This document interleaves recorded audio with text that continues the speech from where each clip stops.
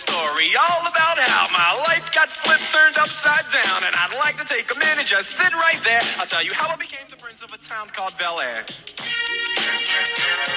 Hey, and welcome to Shelby and Sydney's spectacular show. I hope you guys are having a great Monday, and let's get right into this episode.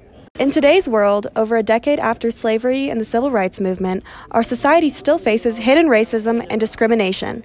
In this episode of Shelby and Sydney's spectacular show, we dive deeper into the Black rights movement and Chris White's journey of activism as a white person starting at the age of 17. When Khalil Harris got killed by a police officer for doing nothing, the Garden Heights community became outraged. With Star Carter being a witness, the situation became more intense. After many riots and black violence, Star used her voice to stand with her community. Eventually, the community gained justice for Khalil, and the heat of this movement was Chris White. As Star's white boyfriend at the time, he was subject to the outrage of the black community. Star's powerful experience with police brutality shaped him and led him to this current path as an activist today. Now let's welcome Chris White to join us today. Thanks so much for having me today, Shelby. Thank you, Chris. I'm so thrilled to dive into this issue, which needs more of our attention with a man at the forefront of it. Guess you could say that.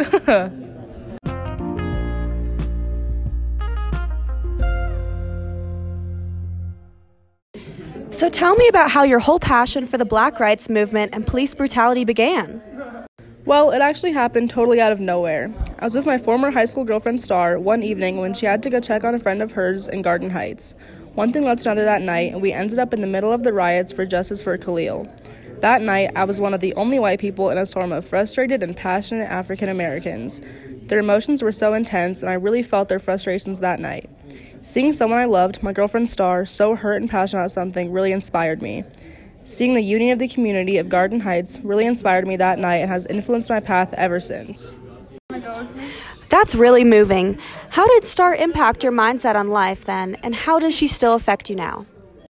During the time we were dating, Star was going through a lot. She had experienced the death of one of her closest friends, and that really changed her and many others' lives. After the trauma, she realized she had the most powerful weapon within the Black community, her voice. She impacted my life with her voice because she showed me what it means to be powerful and brave. She showed me how important it can be to stand up for things you believe in, such as society's issues with Black violence. This still affects my life today since I have been influenced to be a face of the opposing race, yet still stand with the African American community. So how would you describe your role within this big and ever-growing movement today? I would describe myself as not a victim, but an ally within this movement. I would like to make it clear that although I can't understand to feel what they're feeling, I sympathize with them and want to make a difference. Wow, it's really interesting to hear a story like this from your point of view. So going forward with this, do you have any future plans involving activism? Well, I don't have one specific event or movement in mind, but I hope to help society as a whole. If people like Star and myself continue to share stories such as our own, society will soon be influenced by the words others have to share.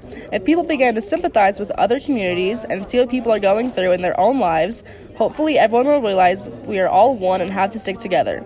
If we change the expectations of society, we can all unite to become the faces of many movements. Yes, I completely agree. The African American community needs everyone's help in fighting police brutality. Recently, researchers used verified data on police killings from 2013 to 2018 compiled by the website Fatal Encounters, created by Nevada-based journalist P. Brian Burkhart. Under this model, they found that roughly 1 in 1,000 Black boys and men will be killed by police in their lifetime. What do you think about that, Chris? Honestly, after seeing some of this firsthand myself, that data is not hard to believe. The novel that rocked the nation, The Hate U Give, by Angie Thomas, portrays the lesson of bringing communities together to understand what African Americans go through every day. Her words showed us how they have ongoing fears of things that others would never give a second thought to. The purpose of her writing was to open our eyes to the danger the Black community is put in and how one doesn't get to feel safe in their own car. We should always be reminded of the powerful words in this novel. The hate you give little infants fucks everyone. All right, Chris, thanks for coming in today. We really enjoyed your presence. You're so welcome.